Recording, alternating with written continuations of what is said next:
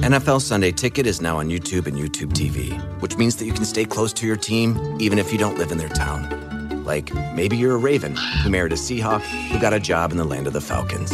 With NFL Sunday Ticket, you can watch your team's out-of-market Sunday afternoon games no matter where you live, because you shouldn't have to change teams even if you change towns.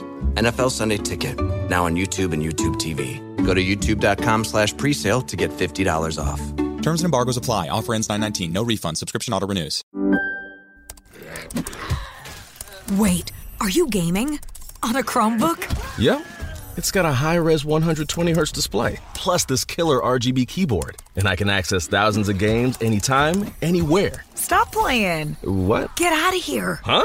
Yeah, I want you to stop playing and get out of here so I can game on that Chromebook. Got it. Discover the ultimate cloud gaming machine, a new kind of Chromebook.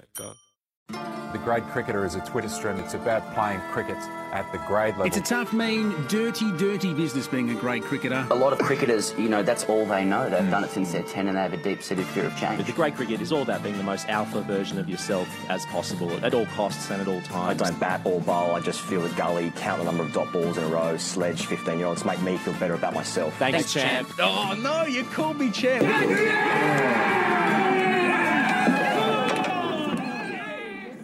Hello and welcome to the Grade Cricketer Podcast. On today's show, we'll talk about what the hell we're going to talk about this summer after Australia absolutely obliterate Sri Lanka in the first T20 of the summer.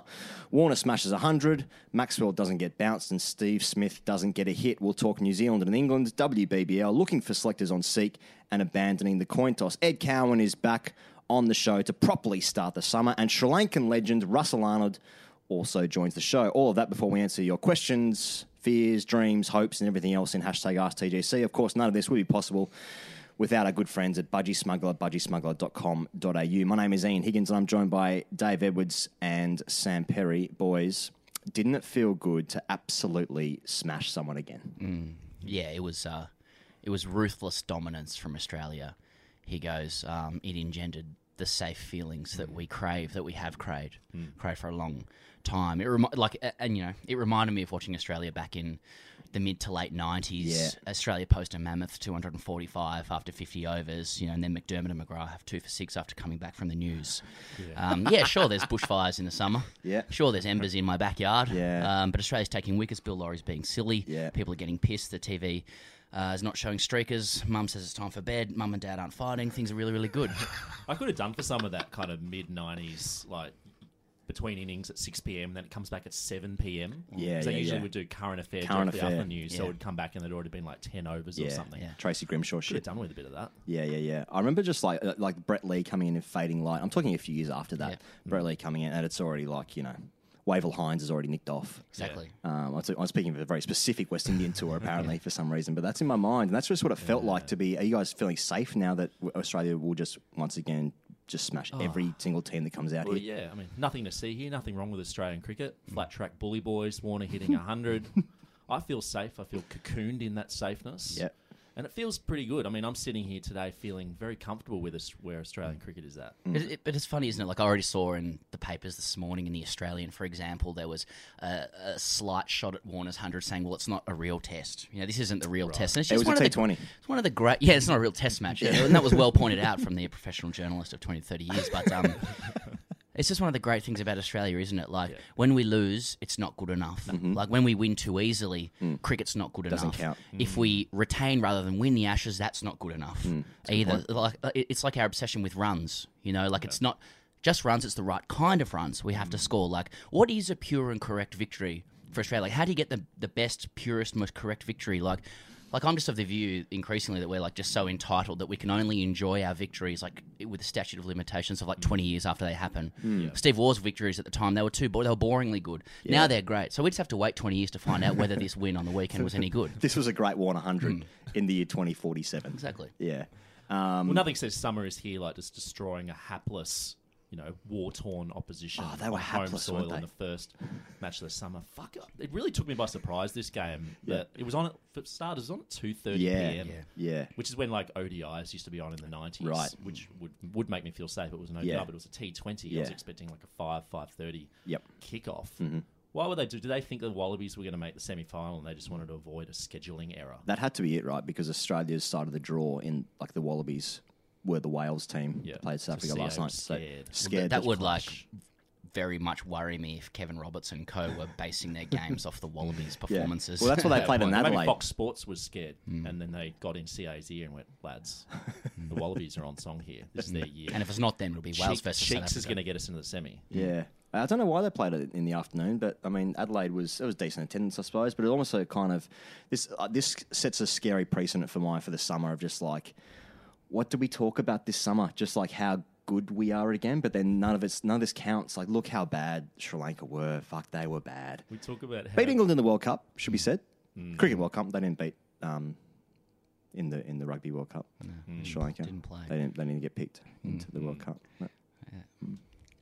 Yeah, well, I mean, we did see as a result, while there mightn't be much to talk about this summer, we saw some new innovations from Fox Sports this summer. This is not an ad. They love showing off their latest tech. Yeah. Well, we're with a different stack. network. Yes. So. What's that smash factor thing? It's like more wearable technology.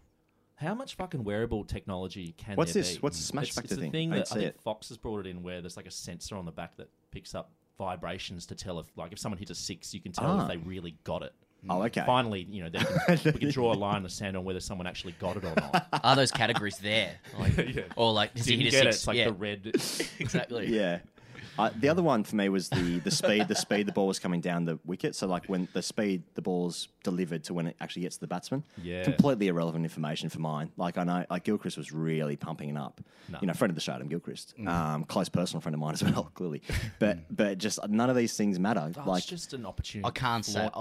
Tell me what the barometric pressure is in Adelaide on the day, sure, but I don't really care what the speed is when the ball gets to the batsman. Exactly. And we've got blokes wearing like 57 different types of wearable technology now. Like I'm worried about the effects of radiation on the body. Like obviously not enough research has gone into this yet. I'm predicting a class action. Yeah. Which would have affected the old player's comfort level as well. Anyway, that's a good point. That's why Siddle's on bananas now. He's just trying to minimise inflammation in the body. What was the comfort level based upon?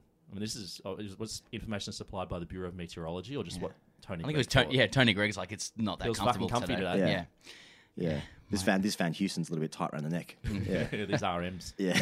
Not breathing. But I did say that that Fox had cameras out on the ground before play, which isn't abnormal, but it was but so kind of ensconced in the players are they now that they're interviewing players during warm-ups and throwdowns and stuff like that, and you just sort of think like where's this shit fucking end? Like how close do we need to get to the action in cricket? Like are we going to have VR headsets for post-match tubs? I hope so. And if so, I'm there. Yeah. I'm there for that. Well, that sounds like some kind of esports evolution of cricket. Yeah. VR technology and tubbing. I mean, that would be, I'd be up for that. That would be fantastic. That's like Sky after dark shit. Big Brother up late. Yeah, hot dogs. Yeah, red With the red button stuff. I saw when Glenn Maxwell came to the crease and Dave Warner was being interviewed by Mark Howard or someone on commentary while Glenn Maxwell was standing directly next to him. Like, I just thought, looking at that through a grade prism, how disconcerting would that be? Because when you come to the crease, you want to maintain eye contact. Like, what's this bloke doing? Yeah. Tell me what he's doing. What's the ball doing? How do I behave? Yeah. And he's just fucking got to sit through Dave Warner conversing with someone remotely through an earpiece. I don't know, man. I've had plenty of mid-wicket conversations with oppressed blokes who don't look at you and just stare straight ahead. And it's the most awkward 60 seconds of your life before someone just says, work hard. Yeah. How does that affect your comfort levels? Exactly. Mate, his bloke's pretty up and down. He's got a bumper. Just watch out for the line that comes in a bit. Okay, all that information is just out my head completely immediately. Did you guys ever talk to the batsman? When you got out, did you ever say anything to the batsman who was coming in? Or vice versa? Did you ever, the batsman who just got out, did they ever say anything to you? Or just like, oh, this bloke's pretty quick? Not really, but I used to always walk a little bit towards them, then walk in with them to kind of hasten their comfort to the surroundings. Oh, okay, so, if I was batting and someone was coming in the crease, I wouldn't walk all the way out some people did, and then accompany them like a father, chaperone. Father of the bride down the aisle. Exactly. I wouldn't do that, but I did like to create a welcoming environment for the incoming batsman. But as you say, Pez, some people deliberately tried to avoid that. Yeah. So I learned later on that that was even village too, to even have any kind of interaction with the incoming batsman. Like you waited in your crease to go and visit them was kind of like a junior thing to do. Which is another just ridiculous faux pas that some man in cricket has invented that you must observe lest you be ostracised for your days. Yeah. Well, any kind of emotional connection that you're trying to forge with a teammate is you should be stricken from the record at all times. Yeah, it's that stiff upper lip. It's that stiff upper lip stuff. Just like men should never talk to each other, even in the field of battle. You know, World War I stuff. Mate, it's gone too far. Like, you know, the game's gone. The game's gone. Bats are too big. Integration too much. I don't. Bats are too big, but they also weigh like 600 grams as well. Doesn't make any sense. Doesn't make any sense. I agree with everything Rod Hogg says, frankly. Get him on the show. And I just take his opinions and then pass them on as my own social functions. That's what I do now. And what's for sure, I do not check my opinion with Greta Thunberg. Good stuff, Rod. Yeah, good stuff from him. But wheels. Inside jokes from the boys there. Warner batted well. Warner batted well, didn't he? You know, this is like good. I was going to just say so simplistically. Good bat, though, isn't he? He's a good stick. Yeah, he's a real good stick. Well, I expect him to score 1 trillion runs in Australia. Everyone's like, oh, he's back. It's like, he never left. He's never just, left. It's like Stark. He's just like, he's extremely good in home comforts. An extremely good player. He obviously wanted that 100. With Australia, he did want it. With Australia 2 for 220 and a ball to go, and he was on strike. He just nurtled one out to the boundary to get that. The way he hit that single, he was like he was holding the bat really low. He got down low. He was like, I'm going to nudge this out there and get this. I don't care where this ball is bowled. The ball's going there, and we're running one, and I'm doing the Toyota leap. Well, not sponsored by them. I'm still doing the Toyota leap. It's ingrained in me. Brand imprinting. It's funny though, isn't it? Like it's a wonderfully nuanced appreciation of PR though. Like he could do the team thing and just like never in a game of cricket will you have a better, more free opportunity to hit a six, right? There's no reason for him to hit a single, and he decides to do it because he's like, that 100 for me, that launches my summer. I'm launched now. That's front page. If he doesn't, if he gets caught in the boundary, if he holds out and is 99, it's a different story altogether. So I'm just saying Roxy, you know, that's a fantastic start. This was his season launch, wasn't it? Big gala, he invited all his stakeholders there. This is my launch. Yeah, it was his birthday yesterday, 33. What a day. Yeah. 100 on your birthday. So Rocky just goes just in the earpiece as long as with Mark Howard. Exactly. Just one here Davey, one here Bull. Same with Stark though as well. Probably like one of the best, if not the best T20 bowler in the world. Lots of question marks over him and whether he'll play. Like Stark is arguably the number one Australian quick in the country in Australia. You know, the guy likes bowling on dry, abrasive surfaces. Just took 10 with great air speed and reverse swing. It works really well. We all in our lives have like home games and away games, don't we? You know, like I like going to the pub with my mates in the sun. I'm charismatic and I perform very well there. If I go to a fucking 2-year-old's birthday party, you know, at 11 a.m. and I'm served Chardonnay and I have to perform, I'm not as good. Yeah. And it's like Stark in England. It's the same shit. Yeah. We all have a home and away. I prefer taking the light rail to work. You know, I don't like getting on city rail trains. You play I perform better on them. Exactly. Yeah. So pick you it for the costs light more, rail. but I prefer them. Just going back to Warner. So there was 7 balls left. I'm just trying to think the situation. Maxwell was still in. Maxwell was still in. Maxwell hit a single down to third man. Therefore, he'd be back on strike for the last over. Warner at this point was on 93 or something like that. So Warner obviously wants 100 for his PR move, as we've just discussed. His own present on his birthday. Yep. And then the ball gets thrown and keeper misses it, and it hits Warner and deflects into the offside. There was a man backing up, so it would have been no overthrow. Hits Warner, and he goes, we'll take one there. I'll get myself back on strike for next over. Yeah. That's great level of shithousery. Yeah. Great level. Yeah. What's he going to do there? I mean, what's he just going to turn it down, isn't he? I mean, that would be the move to win the hearts of the nation. But he's already won our hearts. Where are we on the hearts in terms of David Warner winning them? Runs. He's runs equals hearts. Forgiveness. Runs that's equals the forgiveness. that's the formula. Yes. Score the runs and we'll forgive you for anything. Okay. I don't even remember what happened before, like why Steve Smith got suspended. No. I don't remember. Not since the Ashes. Yeah. No one's made a joke about that in a while. All right. Well, at what point did Australia think that they were going to win yesterday? Because that's part of Warner's single off last ball, right? That they were like, we've already got 50 too many here, probably 100 too many against this terrible team.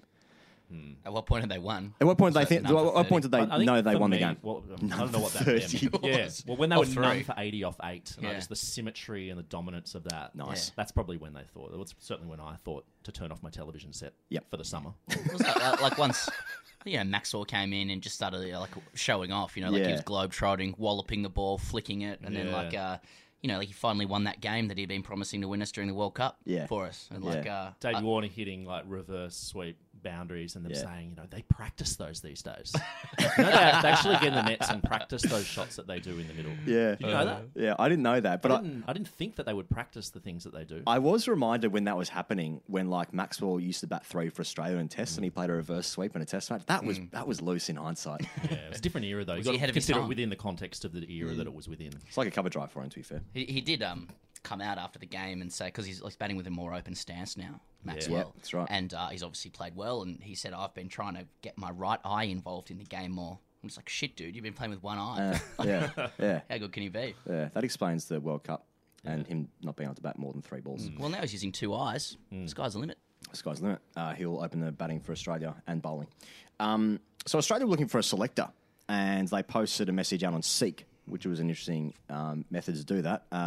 There's some names being tossed up as to who the selectors are going to be. Brad Hodge wants to do it.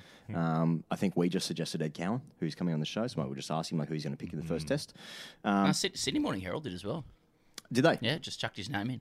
Nice. Yeah, so we're going to speak to a potential selector. Yeah. I don't think his employers are aware of that. Would you guys want to do that? I got a message from my brother, and he said, do you want to do this? I was like, no, probably just easy to make jokes about the selectors and actually do it. Yeah. Do you guys want to do it? Want to be selectors? Well, I saw that the salary range on the CCAD was 150k plus. Oh, so not enough here. So presumably there's some incentive-based scheme on top of that. Okay. So you're looking at 200 plus OTE at least, I would have thought. Yeah. If we split that 3 ways, say we've got a selection between us, we're a third effectively of a selector each. Mate, let's just write another book. Yep. Yeah, well, that's where the real money is. That's where the real money is. That's where the real money is. Yeah. Do you think? Why did they publicly advertise on Seek.com? No, I think it must have been like and this is like a kudos to CA. I think it's a genuine PR play. Yeah, because I reckon it's they're sitting down in their like playful PR meeting, and they're like, well, every Australian thinks they're a selector. Why don't we put it on seek.com.au? Yeah. And you're like, it's actually quite a clever way to really highlight and amplify to people that no longer is Greg Chappell involved in cricket anymore. You know? And then it just starts a whole bunch of conversations. Everyone's like goes, I'm going to chuck my name in the ring. Seek.com.au. I actually saw it through LinkedIn. But Well, it's actually a really good way of getting customer data because thousands of blokes. It was a data exercise. It was a data exercise. Big data. Get those customer data. Yeah. Not to be confused with Sarah Ganguly. With big data. Big data. Big data. Yeah, that's we'll different. Get to that. Make that confusing. Yeah. Always clear to but like on the sort of those platforms, we do have to shout out to Matt Linton, who wrote in last week with one of the great posts to TGC, to the social. We don't normally overlap these things, but this is a guy who wrote in. He opened the batting for Curtin Park against Swanburn in WA, and he was bowled by a guy called D. Walser. And 24 hours later, David Walser had then searched him on LinkedIn, and it turned up on his profile page. And I know we poo-poo this with RTGC, but I truly want to know who the fuck is the alpha there. You know what I mean? Because then he's come to TGC as well, Matt Linton, and kind of exposed him. But I don't think it gets much better than fucking clean bowling somebody and then just checking them on LinkedIn. So the timeline is that he definitely checked it after. It was after. It would be funny if he did it before, just well, researching it. Looking for any kind of gaps in his CV. Would it help to know somebody's professional capacity or I think so. I mean, obviously there are settings on LinkedIn where you can be in a private mode where no one can see that you're spying on another person's profile, but then you don't come up when they see that someone's looked at your LinkedIn profile. Is that premium shit? That sounds... Well, this bloke obviously doesn't care who sees. He's obviously taken the wicket, so he's the alpha. Reckless. And he's like, mate, I'm going to go on this. I'm going to look at my profile. My profile's public. He'll see that I've seen this, and he would have seen the scorecard when I got him out the other day, and he'll be able to put 2 and 2 together. But have you ever got somebody out and then just become curious about their professional life? What would trigger that? Like he's walking off, he's like, I wonder what he does for a job. Walks like a fucking barrister, that bloke. Yeah, exactly. Absolute bellend. Yeah. What are you, a fucking judge, mate? Yes. Yes, Supreme Court judge. Unless the bowler is he's in between jobs and he's maybe he had matching kit, so he's he's quite well to do. Got a bit of cash behind him. I wonder what he does for an income. Maybe I can link in with him. In the first book of The Great Cricketer, the Great Cricketer actually explored networking opportunities with the player he was batting with. Yeah, that's right. After they discovered they had a shared interest in sales. So, these things can happen on a cricket field. Why does everything we joke about come true? England and New Zealand are playing, it's a weird, they've got 5 T20s. It starts on Friday coming.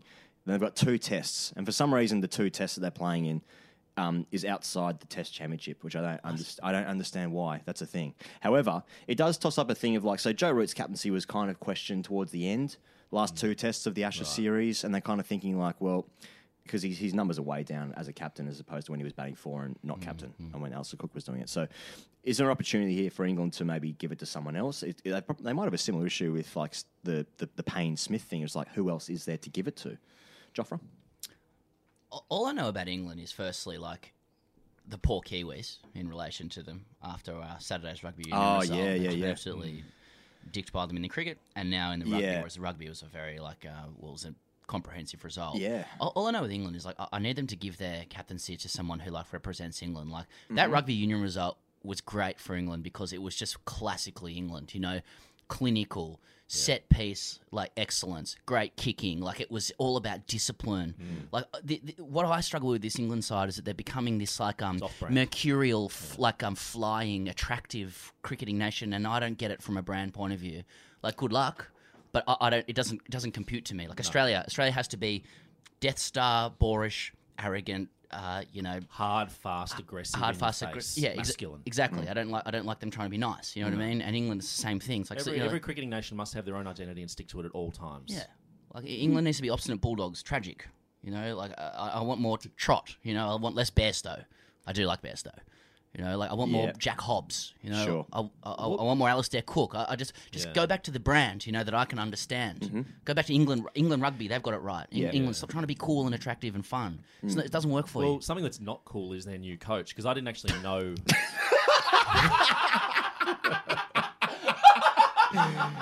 Let's see where he's going. Let's see where he's going. They've selected a bloke whose name I'm not familiar with. Right. Yeah. And obviously they didn't take that into consideration when making the selection. But I mean, can you guys give me a bit of insight into this guy? Because this happened while I was away. I didn't actually compute it until the other day that they had a new coach. But his name is Chris Silverwood. A couple of tests in the 90s, a couple of ODIs. How many tests did you play, mate? Did anyone know anything about it? No, that's the good gear. I don't really, but that's what I want. No, that's what I'm saying. It might be more on brand than this glamorous, glitzy England. I could be wrong, but I've heard him talk once or twice, and he seems to have, could be wrong about where he's from, but has a southernish kind of accent, and he's sort of one of the boys. The guys respect him. He's just going to bring a few little tweaks and changes. Okay. He's not he's not coming in with the new. He's not a turnaround CEO. No, he's not a turnaround CEO. And so I like that. This is the England that I can compute. But that's got nothing to do with whether they're going to be good or not. I've got a theory that I started to see it during the World Cup and in the Ashes. England are becoming Australia. First of all, they're going to hold the Cricket World Cup and probably the Rugby World Cup as well. Potentially that's going to happen at the same time. But they're being really assertive. They're kind of being quite arrogant on the field as well. England, but there's real Australian culture brought about by obviously Brexit and climate change. Yeah. And now they're picking coaches good around the group. He's just one of the boys. They like him. He's got a bit about him. Couple of test matches. Good with a laptop. Good with a laptop. Yeah, it's all very well, it Australian. Because they've come from Trevor Bayliss. Obviously, That's Eddie Jones is the rugby union coach, and then all the 100 coaches are pretty much fucking Australian. Yeah. Kadich, Lehman. And who else? Bayless. Gillespie. Warren. Yeah, Warren. Yeah. Fucking hell. Because we were hoping our close personal friend Jason Gillespie was going to get the coaching role. role. Was he in the running? Did he put his name in the hat? Oh, I think he was in the running. Yeah. He was in the running. Was he? Yeah, and for that London live show, the last show he did? Yeah, the last show he did. Yeah. He didn't want to say too much because he was like, well, I'm going to be the coach of the national team soon. But now that he won't be doing that, the Brisbane live show is going to be great because now he can say whatever he wants. Just to clarify, he didn't say those words, I'm going to be the national coach soon. But, yeah. I don't want to put words in his mouth. Yeah. He'll just tear up his NDA and tell us everything. So on that New Zealand tour, which has been absolutely comprehensively wrapped up by us, Bairstow has been dropped from test matches, and Ed Smith, who's the chairman of selectors, has said, well, this is a chance for Johnny to sort of go again, to start again, to reset. Oh, no. I don't know what that means because how many runs does he need to get in T20s to be like, okay, you can bat 6 for the test team again? Well, I mean, it's probably not a nice thing to hear from the head of selectors that you need to reset. Doesn't that mean just start again? He's been using one eye, it's like Maxwell. A factory reset on an iPhone. Yeah, clear all your data. Have you tried turning it on and off again? Yeah. Well, that's what they're trying to do to Johnny Bairstow. Just turn him off and on again. Runs will come from there. And all of the cookies are gone. Yeah. Everything. Manufacturer reset, just the way it came from the factory. And that's what they want. And that's not to be confused with the reset of starting again if you hit a 50. Someone says start again. It's why would I start again? I want 50.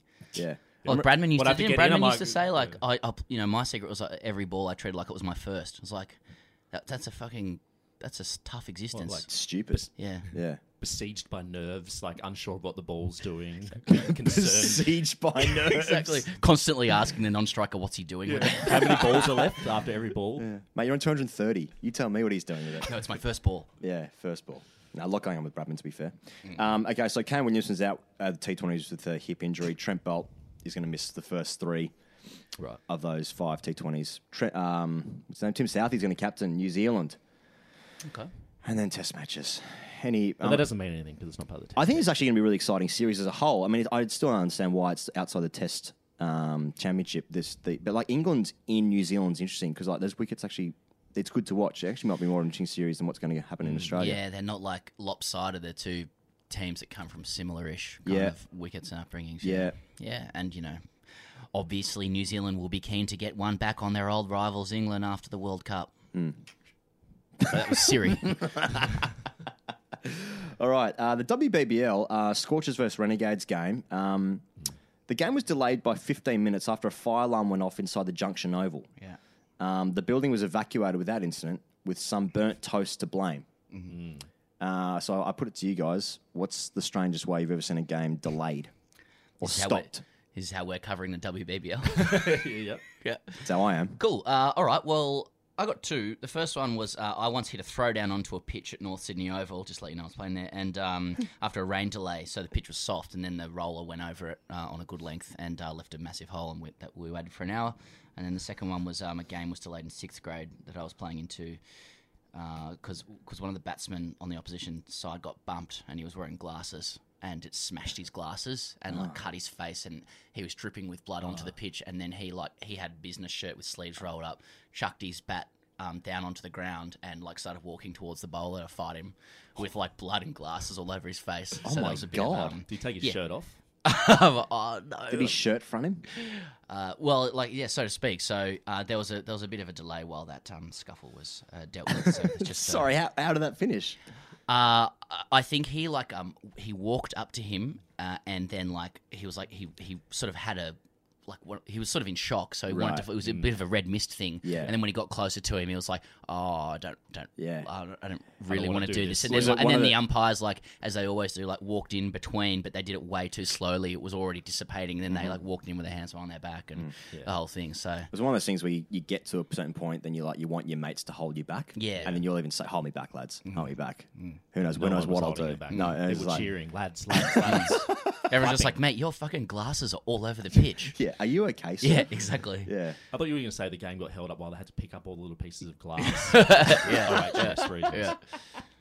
I don't know. I can't remember really, but on my darkest moments, I did occasionally fantasize about calling it a bomb threat to get games cancelled. That happened in a test match in New Zealand last summer. There was a bomb threat. I took note of that. I never did it though. My grade cricket career took place post 9/11, politically sensitive era. So wouldn't have been appropriate to call in a bomb threat. Couldn't have done it. Who would you call at North Sydney number 2 to call in a bomb threat? Bevan White. Yeah. Lads, there's been a bomb threat. I mean, would the club president know to take it seriously? He'd be like, "What?" Well, the thing is, I would have installed some voice modulation software on my phone. Yeah. Dark web current shit. affair. Yeah. Just no one would have known my identity. Yeah. When you get a call from the ATO. Yeah. You think Glenn Maxwell issued a few bomb threats on the weekend? What was yours, Bear? So here goes. I remember it was Chatswood Oval, and that was a common grounds where underage teens would engage in underage sex and also drinking. Yeah. And there was the R. Kelly documentary on Netflix. That's right. And I was fielding.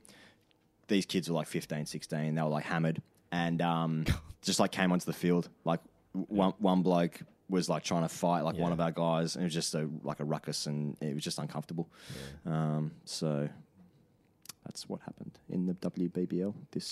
Well, glad we covered it. There's still more chat about Phoebe Litchfield as well, who's 16, because she's destroying everybody, and there was a big feature piece on her over the weekend saying how she, speaking of underage stuff, but she goes to Kinross Walleroy in Orange, and goes to 4 classes at school, then gets on a regional flight, probably Rex, to state training. when she's 16, and they're like talking about how like she's really mature, but when they put her in like through tough situations, you know, dry up her run scoring in one area in the nets or something, she has to solve problems and stuff. They're like, that's when you see the 16-year-old. I'm like, well, what the fuck were you doing when you were 16? Like, I was underage drinking in a park with mates. You know what I mean? I wasn't being put in those tough situations at state training. I'm sure she'll be fine. Did you come onto my game one day when you were drinking at Chatswood Oval? Mm-hmm. One thing about Rex, you don't get any points for Rex, so I don't know why she's even bothering. That's a good point. Nice. Faf du Plessis said, this is after the South Africa series, where they struggled a little bit in India. They gave it a good go by turning up, but they struggled. Faf du Plessis says that we should get rid of the toss and that the away team should have the choice of what they want to do first. Thoughts on this? I mean, at test level, I don't mind the idea of fucking it off. At professional level, obviously at grade level and park level, it's extremely important because it's a huge moment in the game. Everyone's craning their necks to understand what's happening. Yep. You know, the body language of the captains. Right. Both captains are analysed at length. It's a really important part. And then once the toss has been decided, it shapes your weekend or your weekends going forward. So it's critical that we keep it at a park level. Internationals, though, I mean, the teams at home are just dominating world cricket at the moment, so I'm very happy. And for me, the toss has been fucked up ever since bat flip came in the BBL. There's no that's sacrilegious. We seem to be wanting tinkering with it. I was thinking of the bat flip as well. Like, we need to make it sexier somehow and need to make the game more interesting for I don't know who. But I understand that the people that testing. aren't watching it. Yeah, exactly. We've got to make it interesting to the people that aren't watching it. Yeah, I guess so. Yeah. Pez, do you want it? Do you want it in? Do you want to fuck off the coin toss? It's such a strange one, isn't it? I don't know. Anything that kind of forces home teams to create wickets that are probably conducive to both sides doing okay is fine by me. But I would say that, wouldn't I, given that, you know, Australia haven't beaten India in India, and that would annoy them greatly if we did. But like, isn't every international cricket council, every international cricket board, their success financially is based on home wins? You win your games at home, so people come because they want to watch the home team win. Yeah. We didn't do that last year. We'll have to get Brady on to talk about. Yeah, okay, good point. ICC governance issues. All right, we're going to speak to, we've got two guests on this show. We've got Ed Cowan and Russel Arnold coming up. Then after that, #AskTGC. Boys, I've been trying to get this man on for many, many years. He's a hero of mine, of sorts. I was lucky enough in 2009 to play at the Sydney Tigers Cricket Club alongside this Sri Lankan great, and my main memories of Russel Arnold are that he was swamped by pretty much bogan Sydney cricketers for a long period of time and alphaed them and dominated them at all times and costs, all while remaining a very, very polite and nice person. It just goes to show it can be done. You can be a good bloke and be very good at cricket. It's our great pleasure to bring on to the show Russel Arnold. Rusty, welcome. Thanks, guys. Hope all's well. All is very well. And just for the benefit of the listeners, it's been a real tech issue to even get this conversation stood up, so we say thank you to Russell for even being part of it. Rusty, can you just quickly tell us, firstly, your impressions of playing grade cricket, your memories of playing it, and how it compares to other cricket you played around the world? Oh, yeah. Well, initially a lot different because I was never used to showing up over 2 weekends to complete the one game. So getting used to that was a bit of a challenge. And otherwise, it was keenly contested. I thought it was great fun, in fact. Lots of good memories. And I'll also have to add to that never been sledged as much as I got sledged while playing for the Sydney Tigers. What's the kind of sledging that you get as a former Test great? Coming into grade cricket in Australia, you know, people have obviously read your Cricket Info profile. What's the content that comes out of Australian men's mouths towards you on a grade cricket scenario? Oh, well, trying to guys like to have a chirp at you. I mean, all in good fun, of course, and try to tell you that stuff like, "Oh, you're boring. How did you end up playing international cricket?" Stuff like that. That's good stuff. Another guy, I had just started commentary when I think one of the youngsters in one of the opposing teams said, "Your commentary is as boring as your batting." So it's commenting on your body of work. Yeah, stuff like that. That one obviously stuck, Russell, if you remember it. Yeah, it did. It's one of those that I remember, so it did stick. But it was good fun, stuff like that. Yeah. Well, Rusty, and of course, a few words that I can't mention here because I think it's a family. Oh, no, you can. Podcast. It's not a family. It's not a family show. It's exclusively males between the age of 18 and 34. It's anti-family podcast, actually. Now, Russell, I had the pleasure of watching you often stand without any hat on or helmet, hitting first-grade opening bowlers over cover, where I couldn't actually see the ball, or many of us actually couldn't. A lot of us watched Australia versus Sri Lanka yesterday. Russell, it's so hard for Australians to even compute whether our side is good or the teams we're playing against are bad. Can you just give us a sense of where Sri Lankan cricket is at the moment, both at sort of T20 level and just broadly? Just trying to discover what type of game they want to play. I think they've got a good group, quite a few skilled players. The tour of Pakistan was actually a blessing in disguise, because a lot of the players who had been around, senior, you could say, or experienced players, did not tour. So it was the younger guys who got an opportunity, and they did go out there and shine. There were plenty of guys who showed a lot of skill. And mind you, Pakistan are the number one T20 side in the world. So it was no mean feat beating them 3-0. When the bowlers, they were brilliant. Even under pressure, there was a lot of good performances that were coming through. So it's about now getting the right mix, the right balance, and what type of game plan you want to take forward. But of course, you've got to remember that Australian conditions are so different, and most of these players haven't played here. So that's another thing they'll have to adjust to, and very fast. The bouncier conditions means that you need different options when scoring runs, or your breakaway shot.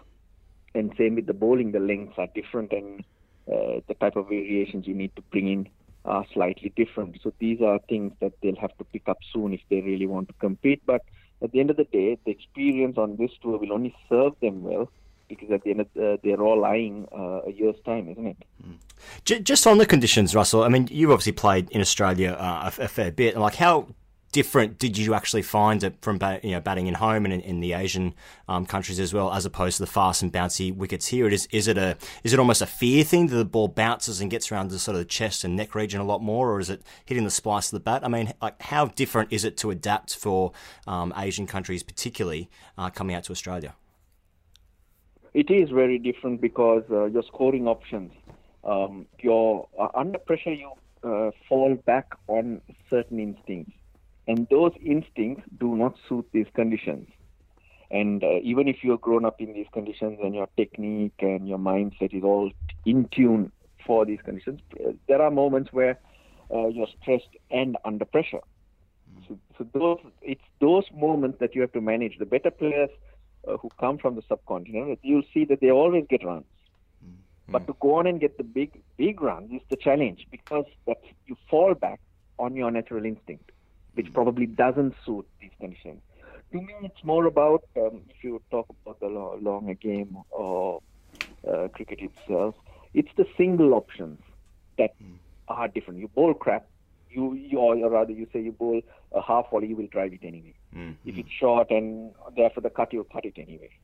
But how are you going to maneuver the bowling? How are you going to get off strike and get things rolling in your favor? Those are the ones that really get tricky. In the subcontinent, it doesn't bounce as much. Let's say the ball's around your waist. You can use your wrists, create a bit of pace and work it onto the leg side or run it down to third man.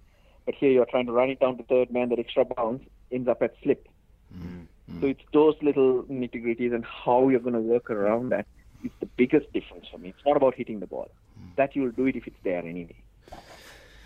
Rusty, a very comprehensive answer, and I think I'd love to get you on another time to talk through things like, your great Test career, your international career, and even stories from the ICL, which were probably hilarious. But I'm conscious that we've sort of called you a bit late, and you've got places to be, so we'll have to save it till that time. But thank you anyway for coming on and at least telling us your impressions of grade cricket and Sri Lanka at the moment. No worries, guys. We'll have a longer chat next time. Sorry about that. Don't be sorry, it's our fault. Cheers, Rusty. Cheers, man. Last week we kicked off the Great Australian Rig 11, gentlemen, which is basically about celebrating rigs of all shapes and sizes. We're obviously celebration. We're fascinated with rigs here in Australia. Don Horn, the lucky country. I'm sure there's a chapter on rigs. I have a jerky vocal motion. And so we're continuing that this week. We had a few nominations through the week. A lot came in from Nathan Lyon. I guess he's got a how would you describe his rig? Well, it's wiry, isn't it? It just kind of sits there and hangs down as if it's held on a coat hanger. It's kind of wide, shapeless. I'm not knocking it. I'm just saying, obviously, celebrating it. We're celebrating it. It's a celebration. Nathan Lyon looks like he works in an office. He's on an office rig. Like and do you reckon when Cameron Smith strikes me as the sort of person who would turn up to the game actually and go, just off the office here, bro. Hey, boss. Gary definitely talks outside of his mouth. For sure. Definitely kind of bloke who takes photos on Instagram and says, "My office for the day." And it's like the Gabba or something. Yeah. Best job in the world. Sorry. So we're naming a Great Australian Rig 11 with Budgie Smuggler, and we want your suggestions for great Australian rigs. They have to have come from Australia, and what we're going to do is going to put them onto a pair of custom smugglers with the, I hope that many people will purchase it and wear, budgies with men's rigs all over them, normal stuff. So let's just talk about a couple of rigs that we think might be able to go on. Any body part, any type from around Australia. What are the types? He goes, you're a rig man. Like, there are different shapes of rigs, aren't there? There's like the mesomorph and the... endomorph, endomorph and whatever. Yeah. Can you name it just off the top of your head? A couple of endomorphs, mesomorphs? No, I was just... Well, for some reason, in my head, I'm just keep thinking about... What are you blokes talking about? I just keep thinking about Gladstone Small. I don't know why I'm thinking about... Obviously played for It's a England. poster we've got in that studio. Yeah, exactly. Yeah, he's a screensaver on my phone. But just that lack of neck is just... I don't know why I was thinking about that. But then I was thinking about Mitch Marsh's head. They call him the Bison, and his head... Because we met him recently in person. Is the head part of the rig? Oh, yeah. Big time. Absolutely. His head is probably the most... That's why the voice is an instrument. Got me there. Yeah. His head is quite... It's alarmingly big. I was alarmed the first time I saw it. Is it bigger than Cam Bancroft's?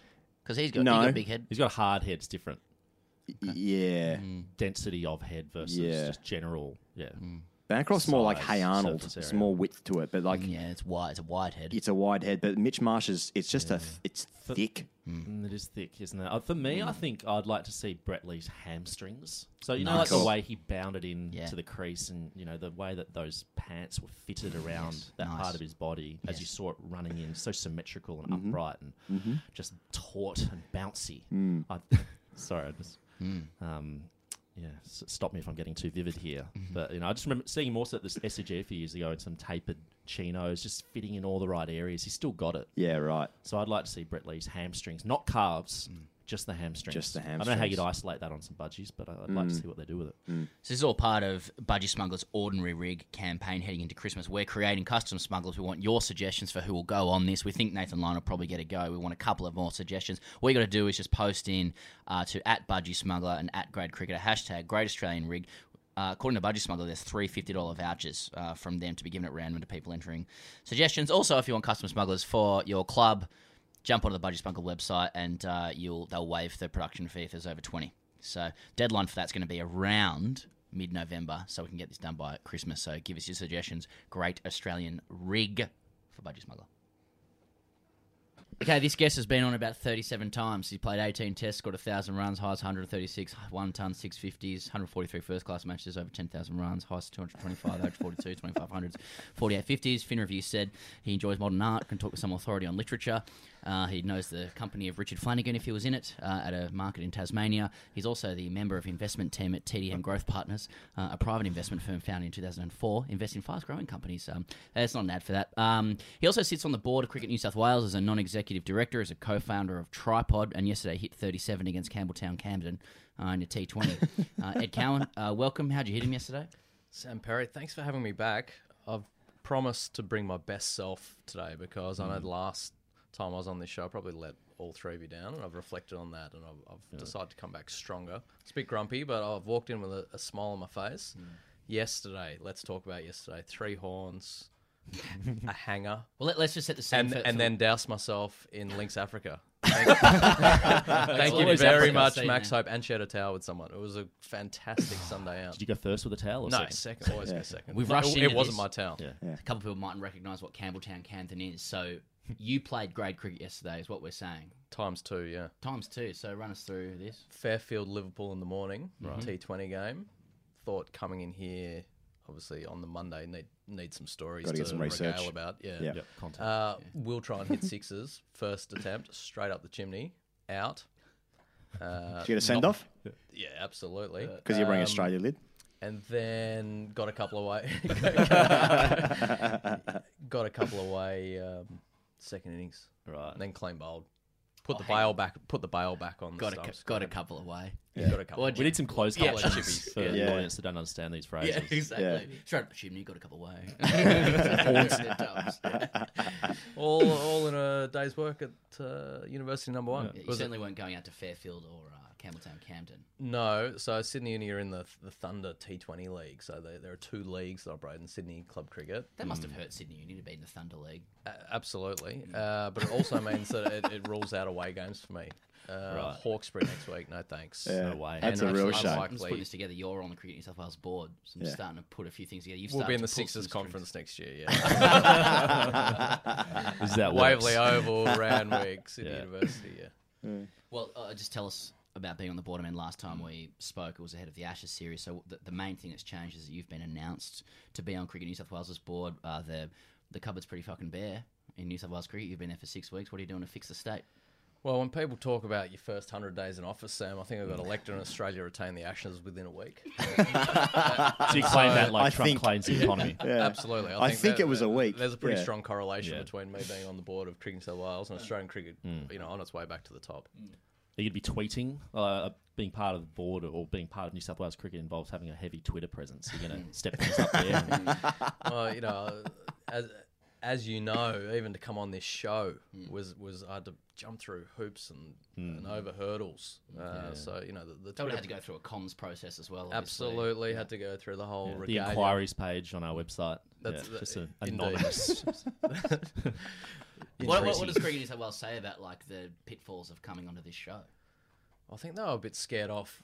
Previously you've interviewed Sock, and I think he let a few exuberant phrases go. So I think they were worried about how loose around the edges it gets.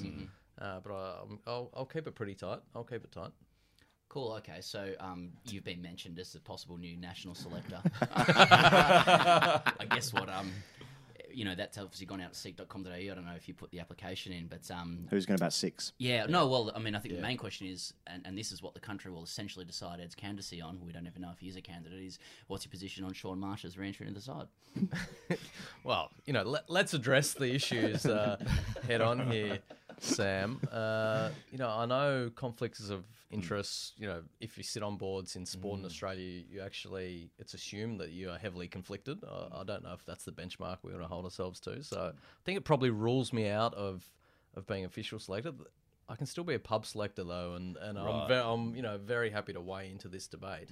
But if someone taps you on the shoulder and says, an executive order has been issued and you can now be part of the selection panel, would you? Like Peter Vlandis with being the CEO of rugby league and also racing. Absolutely. Yeah. Hey, it's a free-for-all, basically. It's a jungle out there. I actually think the new selector's role should be one that applies a little bit more rigour than perhaps has been in the past. So I'd like to see someone get their teeth stuck in and treat it as a full-time job. Right. And obviously... As opposed to what have you observed it to be in the past?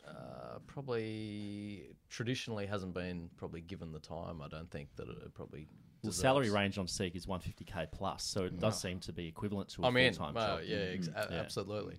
Are you referring to Mark Wall selecting players while he's commentating the Big Bash or something? Well, there's a conflict to start with.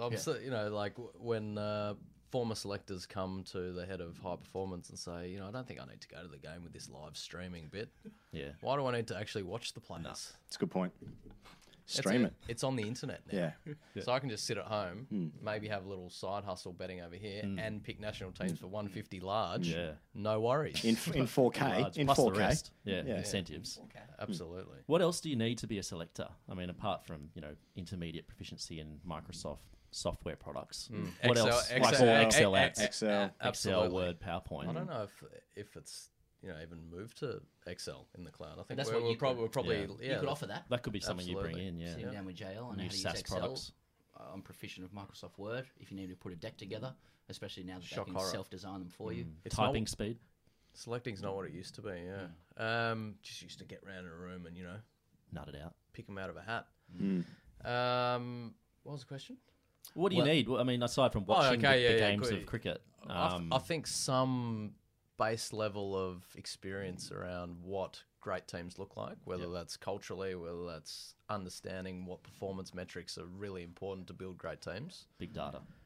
Absolutely. So I'd love someone, I'm going to throw two names at you, a George Bailey or a Cameron White. I think they would be fantastic national selectors. Why?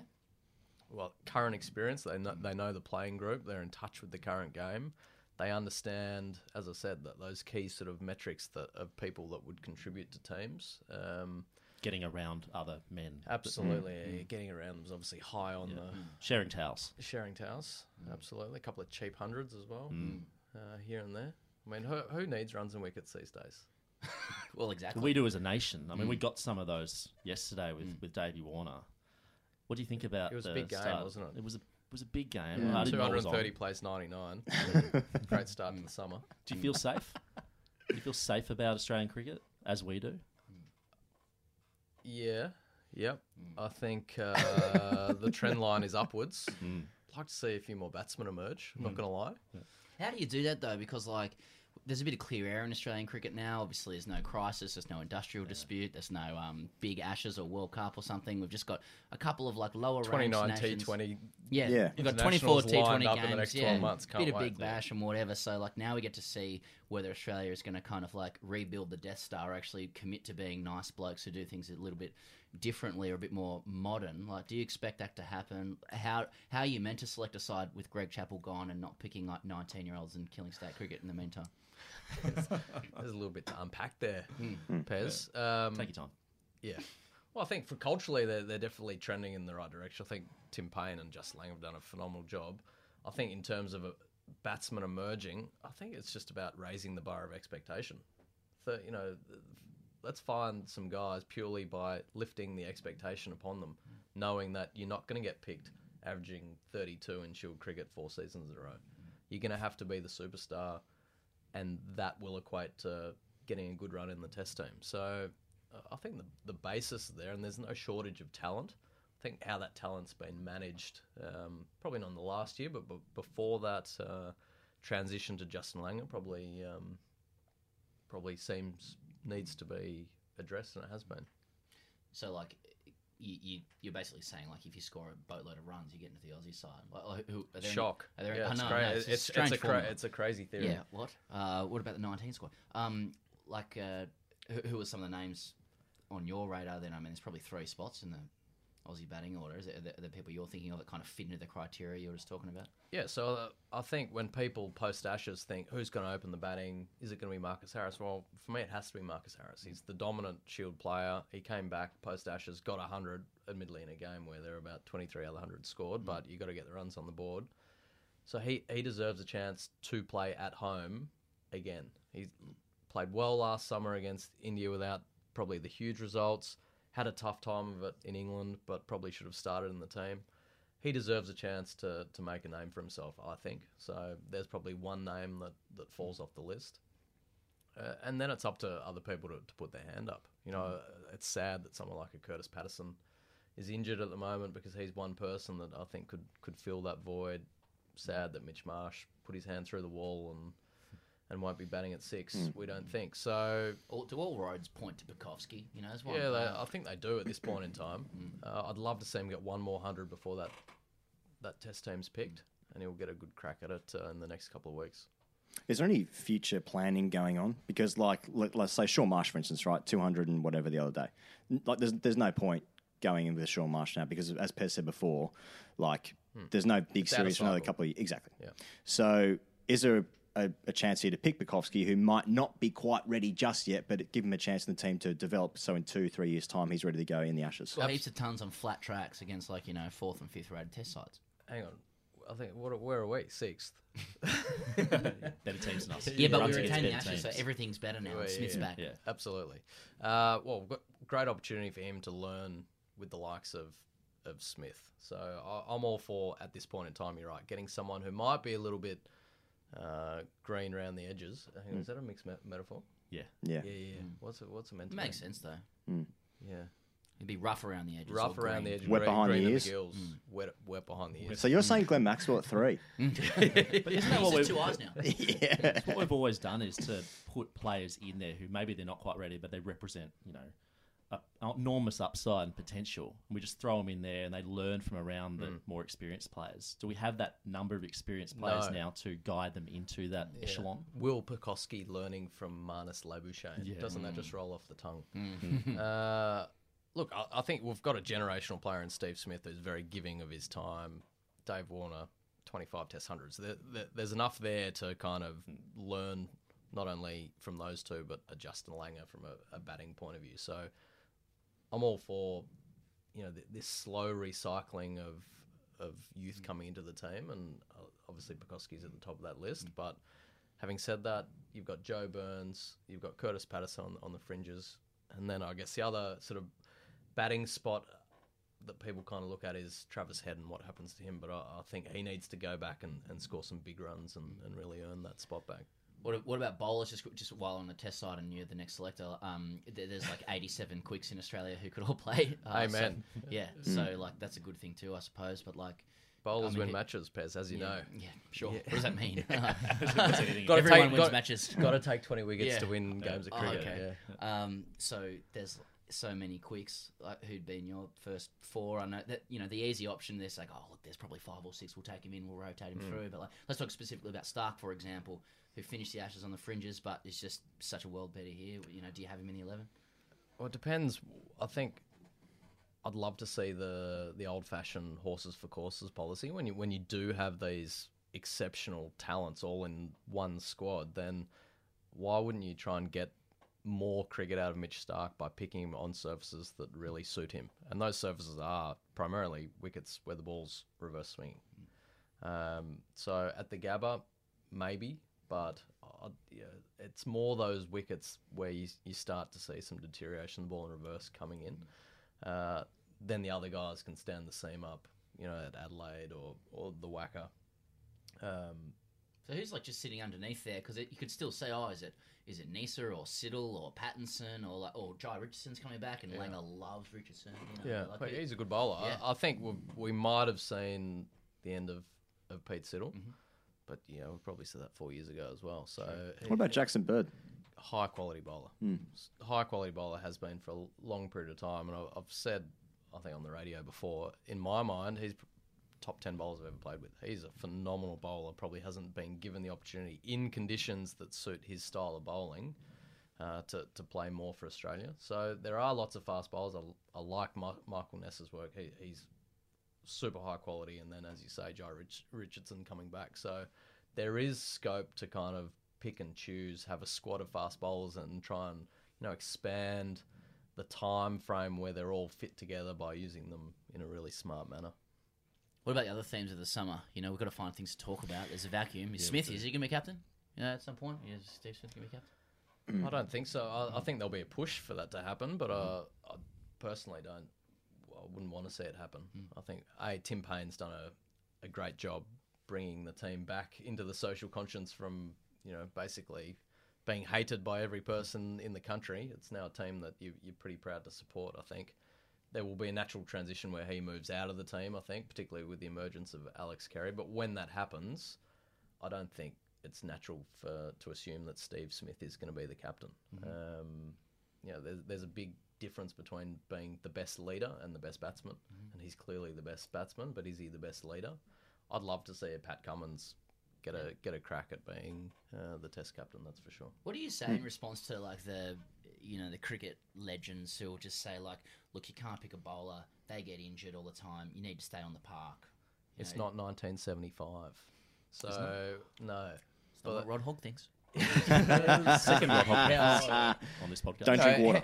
One of your favourites, Jeff Lawson, obviously captain New South Wales with a plum over many seasons. So I think where your leadership ability, look, to be honest, all the tactical stuff on the field is generally by consensus anyway. It's not authoritarian in any sense. So it's more the captaincy away from the actual match day, the stuff that starts at 6 at night and ends at 10 in the morning before the next ball's bowled. That's the important stuff that a captain really needs to focus on if they're trying to be cultural leaders as well. And you just got to pick the best leader for that. And just on the winning the public over that you mentioned earlier. So you think we've done that? Like, mission achieved by Cricket Australia since Sandpaper Gate, obviously a traumatic time for Australian cricket. Have they won us? Are our hearts now with cricket in Australia? I mean, I think we're on the path to recovery. I wouldn't say that every Australian is enamoured with the team, but you can't keep everyone happy, as you guys know. Just read the Facebook comments week in, week out. Don't know what you're talking about. Do you feel like there has been a swing in the sentiment? I think there's been a swing in the sentiment, and just looking at you, Edos, you look in great shape at the moment. We actually have cameras. Yeah, we did talk about this. Have you done some pipe work recently? That could mean a few things. This is the first time anyone's mentioned my pipes on a broadcast. That's usually all this guy. Yourself in that TDM Growth Partners polo. Lululemon. Looking so very comfortable. I mean, I guess while we're on the topic of rigs and we're just talking about some serious summer themes, you obviously play great cricket. Yes, any tub stories? Can you, just for the people listening out there, like, you've spanned. I mean, who was the oldest player you played with when you started? I mean, there's some. I've seen tubs around the globe. I've seen the best of the tubs. I've seen some tubs here. I've seen some tubs. The worst of the tubs. Yeah. Some random tub team members. Yeah. Looking no further than Greg Matthews. Sure. Who sometimes he refuses to come onto this podcast. Refuses to. Look. Rightly or wrongly, I can't comment on Greg's position there, but I do remember Greg tubbing with the opposition a few times. Yeah, like bad here. Where he, mate, I'm about to get into story mode, and here you are cracking gags. But Mo, I don't think you're getting your head around this. Mo would tub with the opposition if he liked the look of one of the younger players in the opposition. He'd just freak him out by turning up in the tub nude. We did hear a similar thing from Jim Maxwell on that note, which we've talked about, but probably won't need to talk about again. Frightening stuff. But tubbing, with the opposition, that's big in the UK. I remember when I played rugby over there, you were encouraged to tub together. There was a big communal shower. Brings men together. Doesn't it? Play hard on the field, play hard off the field. What does that mean? You really said that with your eyes when you looked at me as well. Mornay Morkel played for Manly over the weekend. Legend. Do you reckon he's going straight into the showers? First game, plenty confidence. Plenty of confidence. Heaps of test wickets. Yeah. Yeah. I'm thinking that's not breeding his confidence. He's 6'8". There's not much missing to Mornay, I don't think. Have you sent him a message just reminding him that you got 136 at the Gabba off his bowling? It's a nice reminder. I might just get on the tweet and throw it out there. In all honesty, I know you love this question. Who's the hardest bowler you've ever faced, Pez? Because that's right up your That was going to be the next question, yeah. Mornay Morkel, number one. The guy who's got 100 against. Yeah. Look, not staying. It's like, have you ever seen that Kevin Peterson documentary? Yeah. No. You haven't seen it where he's geo-blocked in Australia. Was it? Yeah. He's talking through his best hundreds, and he's like, Dalo was bowling so fast that day I could hardly see it. It was flying past my head. It was in the dark, and I looked up, and all of a sudden I was 156. The trail off there is good. I hate when that happens. You just wait. Oh, I'm 156. Oh, yeah. It was so fast. So fast. They lost yesterday. Man, Mornay's team lost. Did they? Yeah, really? They lost twice on the weekend, actually, the Manly boys. Sydney Uni chased down 468 on the Saturday. Right. We should say, put that in the grade cricket annals. Well, Sydney University is sort of widely regarded as a very successful and also Sydney's most arrogant club. And what? Are you joking? No. I don't think anyone would disagree with that, would they? Most arrogant? Yes. Mate, that's crazy. It's up there. Most number of narcissists within this club. What have I walked into here? Yeah, you guys are... No, I was going to say, no, this is just a backhanded compliment because you guys also, they do some very verbose reports after every game. And I did note this morning when the Sydney Uni one came out that you just elevated yourself to the second highest ever run scorer in Sydney University. Behind the great G... Behind the great Greg Mail, who I'd love to come to this podcast as well. I can tee that up. Yeah. The greatest ever grade cricketer. Yeah. Do you think he'd appreciate that fourth title? He's fourth greatest grade cricketer. No, he's not. Well, it's three. three. You three. Well, yeah. Yeah, maybe. I think he'd wear that as a badge of honour. Yeah. Good player. You'd have to put the microphone just on the side of his mouth, though, because he only speaks out. Does he? Is he a side mouth, though? Have you never met the great GJ Mail? I know he's a hero of yours. I certainly have met him, actually. You know, you played for the Tigers together, didn't you? Didn't pick you in first grade that time. No, he did actually, and he's anyway, it's a long thing. But have you ever told that story? Yeah, I think I have. On air? Yeah, I think I have. Come Yeah. on. Are you rapping? What does it mean to be number 2 at Sydney University? The oldest cricket club in Australia. So, it's proud. It's a great cricket club. I don't know where this arrogance that it's certainly not a theme, having been around the club for 24 seasons, that I'd associate with university. It's obviously an extremely successful club. It is now. It hasn't always been. As humble. People envy success, and history and tradition. I don't know. In the last 20 years, it probably has been the most successful club, but it was coming off a very low base. It hadn't won a first grade premiership for I think 80 years. So. And then you arrived. It's more Ryan Carter's, I think. Yeah. Are you going to captain threes in a couple of years? Wouldn't mind that. Yeah. I'm waiting for my nephews to grow up a little bit. Right. So one's 10 at the moment. He's shown an interest in cricket. You know, I'll get him to sort of 14. He might be a 6th grader. I'll get him in threes, and then we can. Is there any kind of conflict of being on the Sydney Uni board with New South Wales board duties? I mean, you've got so many boards now that you're on. I'm actually not on the Sydney University board. Would you like to be? No. Okay. Yeah. Time allocation. It's right. It's a very well run club though, so they don't need me. That's for sure. Do you think grade cricket's changed a lot, like since you started to now? Like, I mean, we've gone through tubbing culture; it doesn't seem to have changed much. Hasn't changed much. You know, is it roughly the same experience as it was when you were sort of 18, 19? Absolutely. One thing that pains me a little bit is you hear these old guys say, it's not what it used to be. It's not as hard as it used to be. There's not enough talent coming through club cricket. That was my impression of, us. Basically.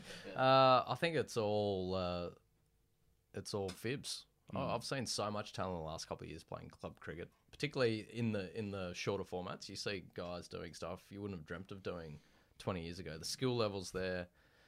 The tubbing culture's still there. I don't think teams mingle as much as they probably used to, drink as much beer after the game. There was a washout the other day, I think in round 2, and everyone went to the gym. We used to go to the pub, which is that was a bit disappointing. But I think in terms of skill and competition, it's all there still. So players are better and healthier. Basically, yeah. Okay. Well, nothing else from you two fellas, so we wish you all the best. Ed, thanks for coming on for, I think, maybe your 13th time to the Grade Cricketer podcast, and there's a number of Cricket New South Wales sponsored comments that you made. So I suppose that's just comes with the territory. Yeah. But I suppose next time we see you might be the new national selector. So absolutely. Let's hope so. Cheers. Thanks for having me. Pavel Florin, a very warm welcome to the Grade Cricketer podcast, mate. I have a bad experience with the police when opened my trunk, and there was the bat of cricket, and I try explain, guys, I am a player of cricket, and these guys say, what is the cricket? I don't know, and I say, okay, it's a sport, I'm a sport, and don't believe with the police, and I say, okay, but think how I can't go to the fight with this bat. It's very heavy, and for real, you can't go to the fight with the cricket bat. It's not efficiency. Hashtag Ask TGC, gents. Wonderful to speak to both Russel Arnold and Ed Cowan on the show. Wonderful stuff. This is a great chance for us to mention the live shows we'll be doing this year. It's a whole new act. If you come to see us before, come and see us again, because it's a whole new thing, new guests, new everything. The first new bits. The first show is in Brisbane. That's coming up, lads. It's only a couple of weeks away. We're going to be at the Princess Theatre Thursday, November 21. That's the night after day 1 of the first Test match of the summer, 7:30 p.m. with Jason Gillespie. Good guest. Huge. Good room as well. Checked it out. Jason Gillespie is very TGC areas, self-effacing, but got a few levels. That's right. What the fuck does that even mean? Don't even know. That's gonna be good. Looking forward to that. Kick off the tour. Pez, you and I are heading to Adelaide. Yes. We're doing the Rhino Room Saturday, November 30, 12 p.m. That's with Sean Tate. We're doing 12 p.m. because it's a day-night test match. So make that just the best day of your life.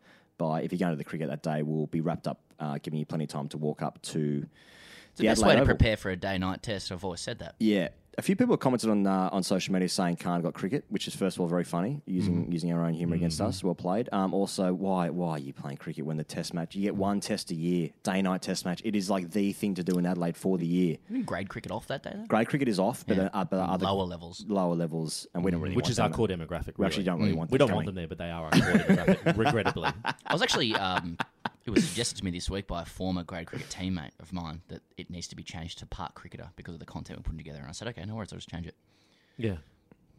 Oh, okay. Oh, you should have told me that at the top of the show. I keep calling it the Grade Cricketer Podcast. That's my mistake.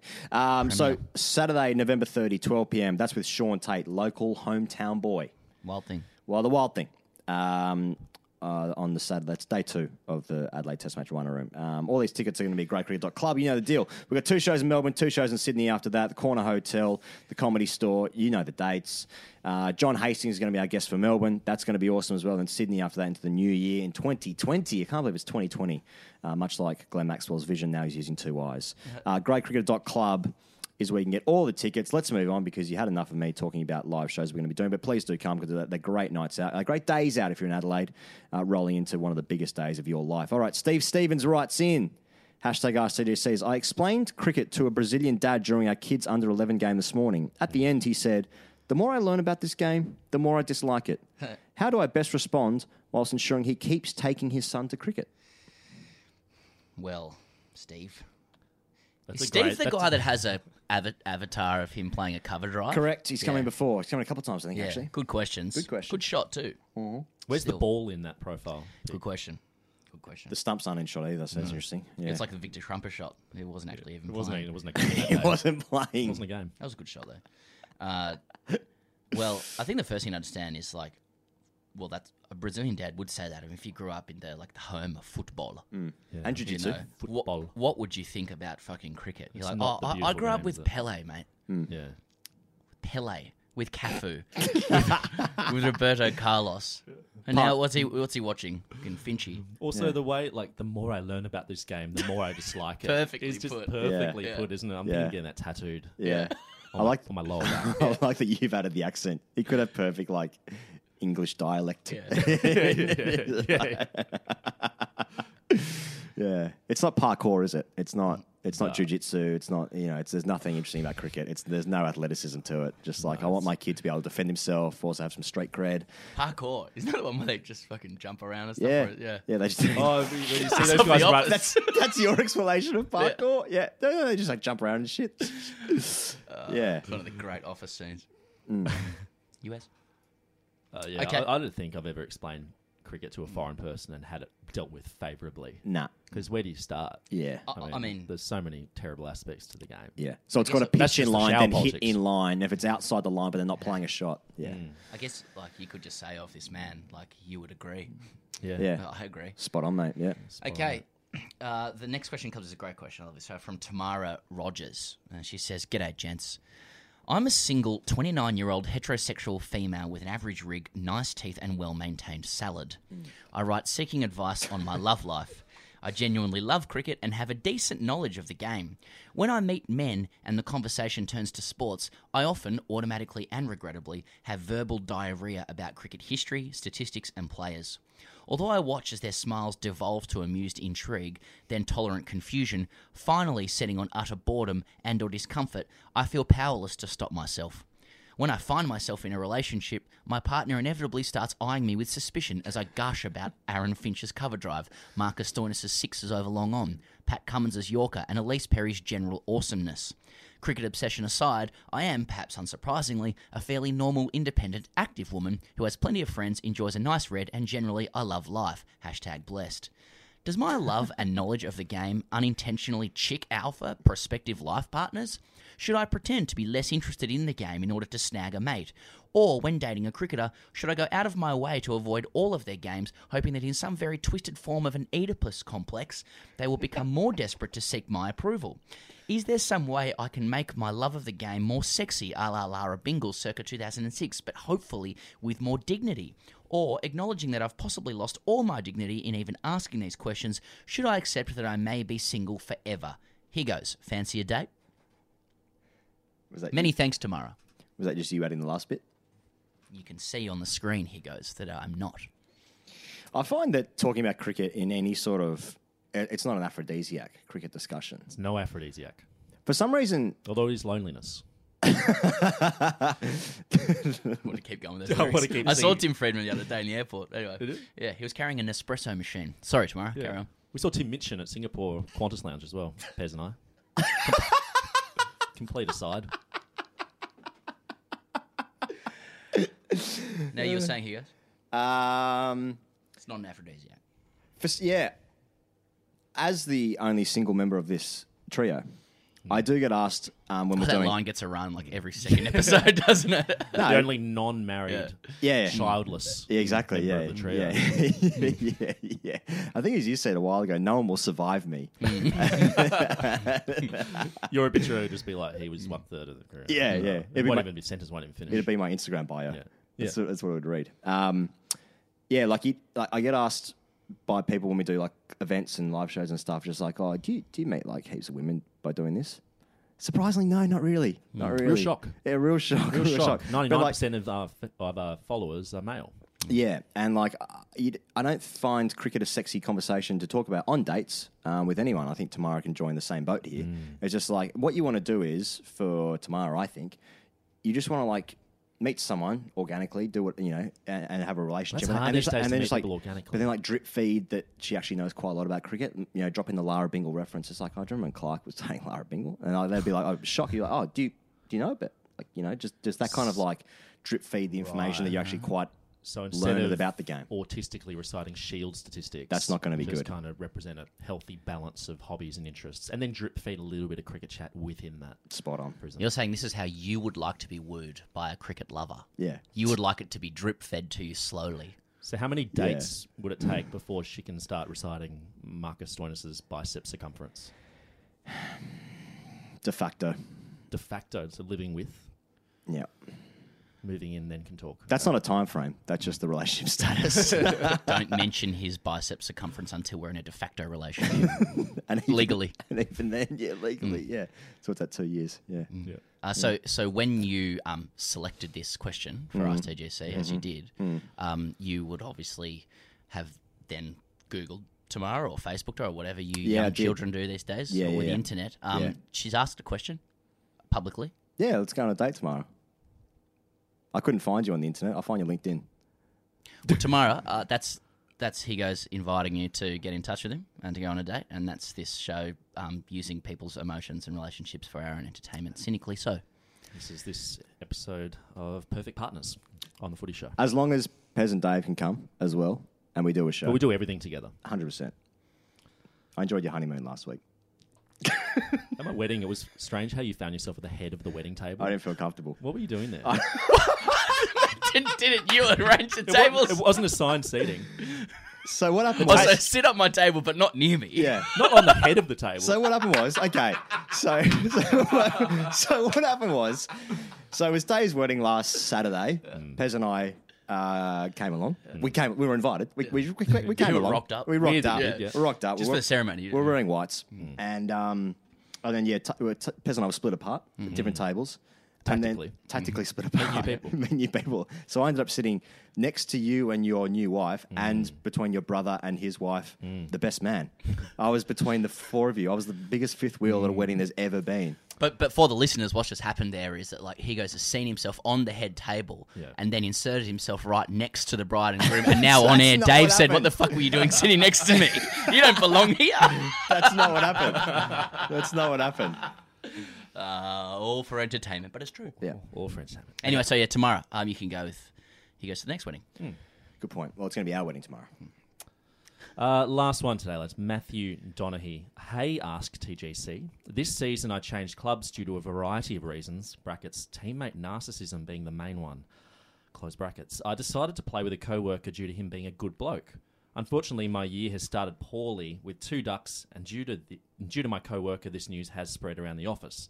Which of the following 3 is my best option? 1, get good despite being 30, looking like a swollen pear and having a receding hairline. 2, go back to university accumulating more HECS debt and working at a cubicle job that will suck me dry like cricket does anyway. What? Or 3, quit cricket and get big. Thanks, Matthew. So he's given you 3 options. The number 1, get good. That were pretty much Despite being 30. Well, that goes against every Australian selection policy since 2004. So I reckon with Matthew, he can only succeed by scoring runs now. He's actually got himself in a position where he needs to play the game and do it well. At some point you need to, don't you? To get back the social capital lost with the co-worker. Because the co-worker's brought him in, he's thought, I'm going to be big fish, small pond here. Yep. I'm going to play the game. And he needs runs. He needs runs desperately. Travis Head recently said he's not out of form, he's out of runs. And Matthew could be the same. Runs is a currency. Runs is a So currency. maybe just print more runs.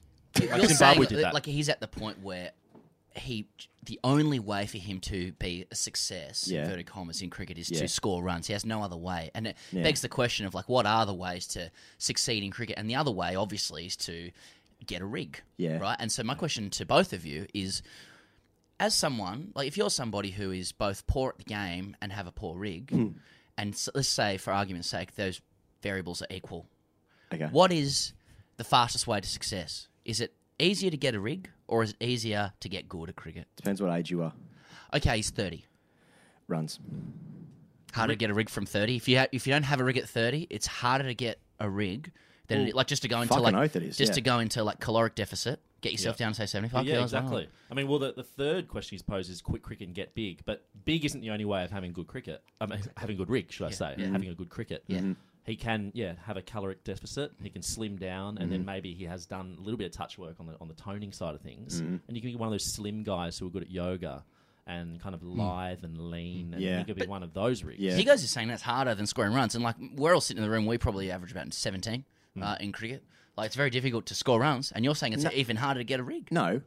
Oh, I am saying that. What is a rig? It'll take him. It'll take 3 months. If he has no rig, if he's high BMI, he has no rig. It'll take 3 months. Well, he says he looks like a swollen pear. 3 months minimum. 3 months minimum to get a rig. He just needs one score. That's an one score. But that's not getting good. One score isn't getting good. He just needs to get the social capital back. Yeah, one score. How long? Okay, one score. He just needs to get like a 70. Also, a single teammate's narcissism has forced him to change clubs. That's worrying. Well, it says a lot about Matthew here. Yeah, that's. Like, I need more information on this character. Yeah. It's like, I've diagnosed a teammate with narcissism personality complex. I'm out. I'm going across the bridge. This new club, though, they won't have any narcissists. No. Cricket clubs aren't completely stocked with narcissists and various personality disorders. Well, that's the Great Cricketer Podcast with me, Ian Higgins, Dave Edwards and Sam Berry. Thanks very much to Ed Cowan and Russel Arnold for joining the show. And for you, as ever, for listening to this show.